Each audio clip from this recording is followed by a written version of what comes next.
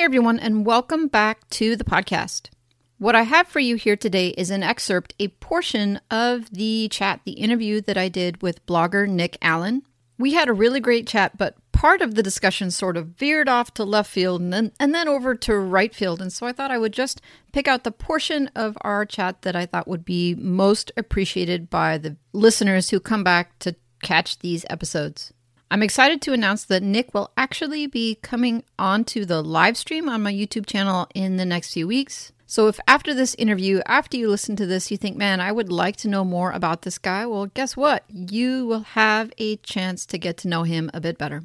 We talk about his YouTube channel and his websites and how he got started making money online. And in the description of this show, you'll find links to his Facebook group and his YouTube channel. All right, let's go. Right. My name's Nick. I started with affiliate marketing in 2016. I'm a musician. This affiliate marketing thing started as a hobby for me. I started watching YouTube videos, really got into it, and the blog took off. And now it's my full-time gig. Awesome. Well, you're also on YouTube right now, correct? Yes. So on the side note, I also run a channel called 2 Hour Blogger. And it's a YouTube channel teaching affiliate marketing, but still in kind of the early stages of getting that rolling. Well, I really like the idea of the 2 Hour Blogger. As I understand it, the idea is, all right, you can get here if you dedicate a certain set amount of time every day. So is that the time that you're spending is 2 hours a day on your blog? Right. So when I used to play in a band, so we would do our band practice, we'd do all this, and you get done with it. Maybe you have to do other work to supplement your income, because when you're playing in a band, you're not making too much money, unfortunately. But so it was basically like, hey, 2 hours each day, I'm gonna work on my website, and that's kind of where the idea spawned from. That's amazing. So something that you started just from, it was your hobby, your love, and then it now is your business. Exactly. Yep. So what happened to the band? A typical band breakup story. I won't get into too many details, but it's the same story that plagues a lot of bands. So I'm looking at, we talked a little bit about this before we went on, but I'm looking at your video and your audio, and those things look sharp. Is this something that is part of your hobby or part of the site that you cover? It can be. Yeah, it can be. I'm in the music niche. So a lot of people who are musicians also make videos. They make videos for YouTube. They make recordings. So, you need to know these things are really helpful to know if you can learn them. So it's definitely part of it. I think that that's an area where a lot of bloggers are ignoring just the need to actually serve the video side of it, because there is money to be made from video, especially if you're already doing all the research, right? You did the keyword research, you already did the informational research, you already wrote out basically the blog post, which could be your script, but they don't want to make the jump to making the video because it seems maybe too hard or intimidating, or they don't want to. It's very intimidating. Yeah, absolutely. And even just on the blog side, if you can take up even photography, even if you just have an iPhone or some sort of phone that has a decent camera, just taking photos, if you have any products you're talking about, just adds to the credibility of who's, they're reading it and they go, oh, this person, they actually own the product. It's not just some stock manufacturer photo. So with your site, is it primarily monetized with affiliate offers or ads or both? It's monetized with both ads, affiliate content, and sometimes sponsored stuff. Like I have brands that will send products to me too. Oh, that's exciting. Well, on your YouTube channel, I noted that, or maybe I funneled into your Facebook group because I did join your Facebook group. Yep. You posted a milestone that you had crossed 100,000 page views in 1 month on the blog. And that is, I think, a pretty significant milestone. How long did it take you to get there? It took me 4 years. So starting in late 2016. So if we go on the timeline from that late 2016 point, I didn't really start seeing significant traffic till 2019. So in that time period, I was struggling like, oh, is this actually going to work? Am I going to ever do anything with this? But at the same time, I also was pretty new to it. So when I saw that I had 100 people in a week, I was like, oh, wow, there's actually 100 people that came and visited my site. This is cool. And I'm making small amounts of sales here. That's great. So I'm going to keep writing. It seems like it's working. So then what changed though in 2019, or did nothing change and In just 2019, I started getting a little more aggressive, trying to go after these heavy hitters, these keywords that were a lot bigger volume. And I was able to get in there. I think it wasn't any combination of like backlinks or anything weird like that. It was just like diving into these topics and really just creating the best possible article that needs to be there. I seen you see a lot of junk articles out there that are just very, very spammy, or they're poorly written. Oh, I'm sure I've written some, not just seen them. I'm sure I've created some. I've created them too. I mean, when I go back and I look at some of my first stuff, it's not good. It's 200 words, and it's, I'm shocked at reading back through some of my stuff. Do you ever go back and do any upgrades on old content? Oh, absolutely.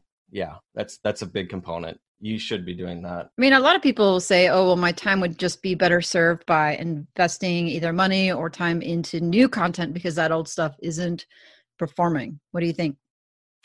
Yeah, I think you can get yourself into a position where you almost have too much content and you're continually writing and writing and writing and churning out more and more and more, to the point where your site is so just flooded across, let's say you have 300 articles, right? And let's say half of them are bad. Now you're wasting your Google's crawl budget on half of these articles that are all thin content, or they're just not up to the standard that it should be. Whereas if you just were to go back, maybe those articles that aren't as good, maybe they do have a chance if you just give them a little love. I love that. If you just give them a little love. I think some of my articles. There's so many articles. Maybe we go back and we think, oh, I even forgot that I have that. Well, by the time your site gets so big, once you have several hundred blog posts at that point, you're not going to necessarily even remember writing it or. Exactly. Mm-hmm. I always figured, though, there was a reason that I wrote the article on that topic in the first place, and I must have thought at some point that it was a worthwhile article to make. Otherwise, I wouldn't have done it. Yep. Mm-hmm. You have this site, and it has now crossed the 100,000 page views mark, and it's going really well. You going to hold it? You going to dump it? I am absolutely going to hold it. Yeah. I see the value in flipping sites if you're not totally passionate about that site. But since I'm so into it, it's really a passion for me. So I can't see myself parting with it, really. What about starting? So you just hang on to this one site and you're like, I'm all in on this, or are you creating and bringing along other sites as well? I do have another site. It's in its very, very beginning stages right now. I think there's only five or six articles on it. So that I'm writing some of it, but I'm mostly outsourcing it. So I'm in the process of trying that out. Well, you may or may not know, but there are many folks in my community who are jumping onto a new project for 2021. 2020 for a lot of people was a complete and total dumpster fire, right? It was bad. It was awful. So let's look at 2021 as a chance to create something new, create an asset. And if you don't mind, I'd love to talk more about, I don't need to know the URL or the niche or anything, because that's your business, your information. But when you were looking at the site, at the topic, what were you looking for in making that decision? In this new one? Sure. Well, to pedal it back, let's talk about my first site. It was built out of a passion, right? Something that you do, right? So a lot of times people will start websites in niches where they say, oh, this looks really good because nobody's here, or it's so obscure of a topic that I can easily jump in and get it, right? Which is great. That might work.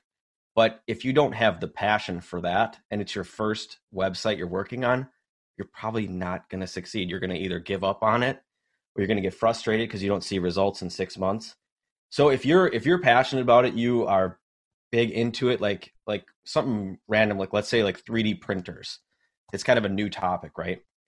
If you do that and that's your hobby and you're making things and selling them on Etsy and having a great time with it, that's a perfect idea for a niche site. So as far as this new site, it's in, I'll give you the URL. No. You don't have to, but I was going to ask, is it your passion, or is it one that was a money play? You say, okay, this is a topic I think I can use my skills on. It's a kind of hobby, but it's also something that's a little obscure as far as the sites that are there. There's not many sites there. Okay, so it's a low competition. You think there's search traffic there, there's interest there, but not a lot of people are serving it yet. Yes, exactly. Well, how'd you find it? Was it something you knew about, or was one that you walked around and you're like, it's a hobby. It's a hobby that I'm currently doing. So unrelated to music or anything like that, but I was like, oh, there's no websites here really. See, the thing that I'm in the middle of the niche hunt right now, because I'm starting 2 new sites in January, and I've got one already sorted, already bought the domain, basically put that one on the track so it can go. But the other one I am, because normally I have started sites based on something I already knew, right? A passion. But this one I'm planning on just straight money play, right? Okay. Outsourcing it all and the rest. And it was really hard to come up with a niche, because I had always started websites based on something that I knew, but that also would mean if I knew about it and was familiar to me, that it was also the same for other people, because I'm not a snowflake, right? I'm not unique. Lots of people do the things that I do. So I find myself doing everything possible to try to see something that I wouldn't normally see, or experience something I wouldn't normally experience. I literally was walking around my neighborhood with my phone and a notepad, and like everything I saw, like, what do they have in their yard that I don't have? And, what are they doing that I don't do, to try to come up with ideas. Because I couldn't imagine that something I would be passionate about that other people wouldn't also be passionate about. I think that's one of the major challenges for people who are looking at niches. Yeah.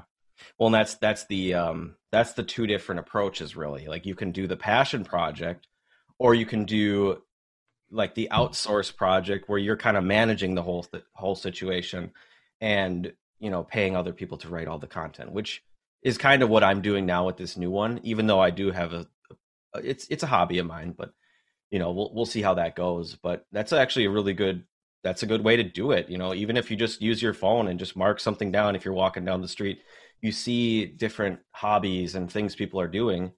It's a great way to come up with ideas. Oh my gosh. You should have seen me. It was like 30 degrees outside. And so I was freezing, right? I was with my phone, like my fingers were so cold. I couldn't almost even bend them enough to like type in the things on my phone. But there were so many ideas that I hadn't thought of that probably had affiliate products. Like I'm walking along and I saw somebody with a gigantic picnic table in their yard, right? One of those huge ones that seats 8, that's made out of cedar wood. And I'm like, oh, I bet you those go for $500, $600, $700. Maybe there's an affiliate program for that. Maybe that is a product. And then I saw tool sheds, these like 8x8 tool sheds. And I'm like, man, I wonder if there is something for that. And if I just looked out my window in my yard, those things, those products would have never occurred to me. And so people ask me now, I'm like, what have you done to go look, aside from just searching on Amazon? Right. People say, go to the category pages and just look for stuff, but everything is not in there. It's too broad. So how do you pick the monetization strategy then for the new site? Well, unfortunately, because we've seen those changes with Amazon, it's a little trickier. I mean, that's kind of where I'm going, but you have to, that's pretty much where it's going to be for now. And eventually, Mediavine or some other ad agency, that'll be another source of income. That's kind of where it lies as of right now. I haven't dug too deep into affiliate models for it. Just I started the site before those changes happened. Mm-hmm. So that's kind of a problem, unfortunately. But if you can get the traffic up high enough and you can get enough volume of sales, you can kind of go past Amazon's changes. But who knows? Amazon might even cut this program. I mean, that's the serious reality we have to talk about. But I think it's going to happen. I think they don't need us. Yeah. At this point.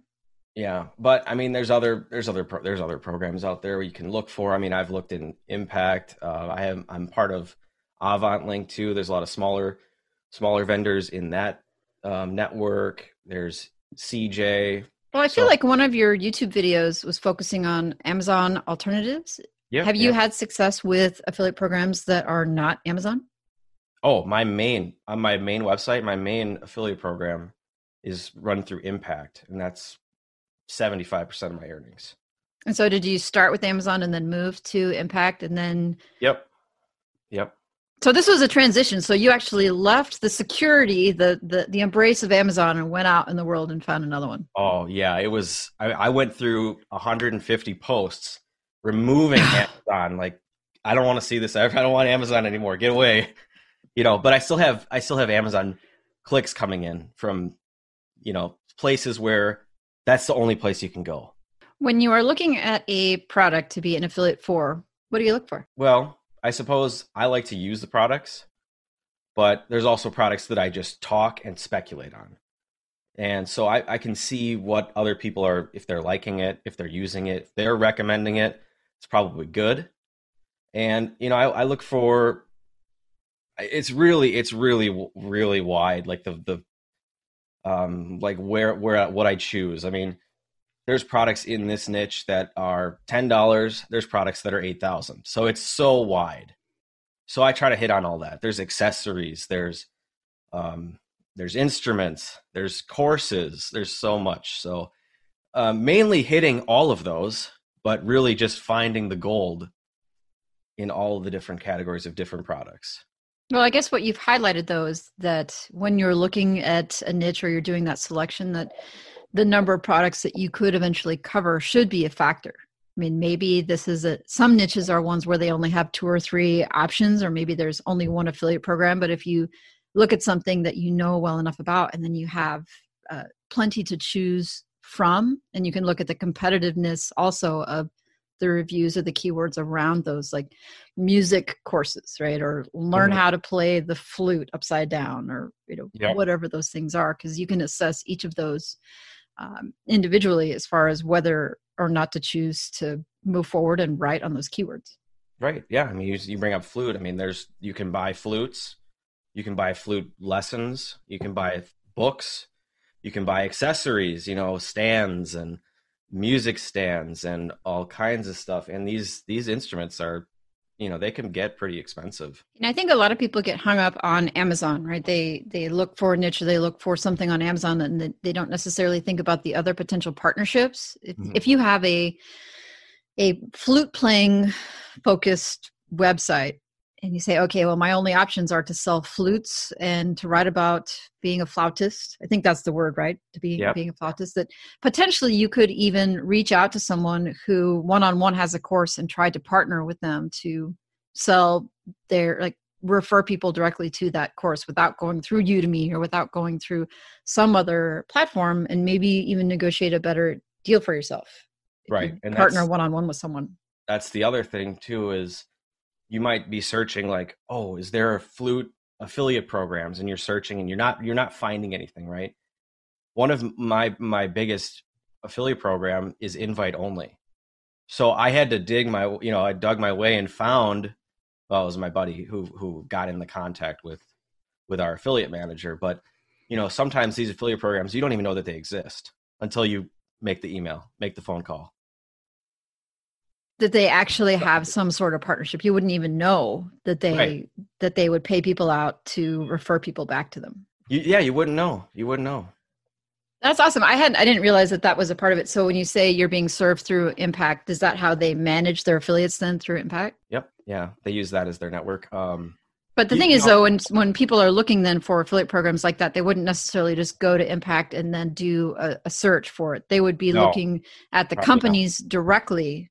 Yep. And then that's just how they service it. So I guess I don't think of Impact as like Commission Junction, right? It's not the place where you go just to like scroll through the affiliate programs. You can. There are brands that list on Impact, but what I was going to say is, one tip, if you're trying to find affiliate programs, maybe that you don't know if they exist or not. I mean, find someone in your niche, see what they're doing, see who they're sending their traffic to. And you might see something like, oh, they're sending them to this store.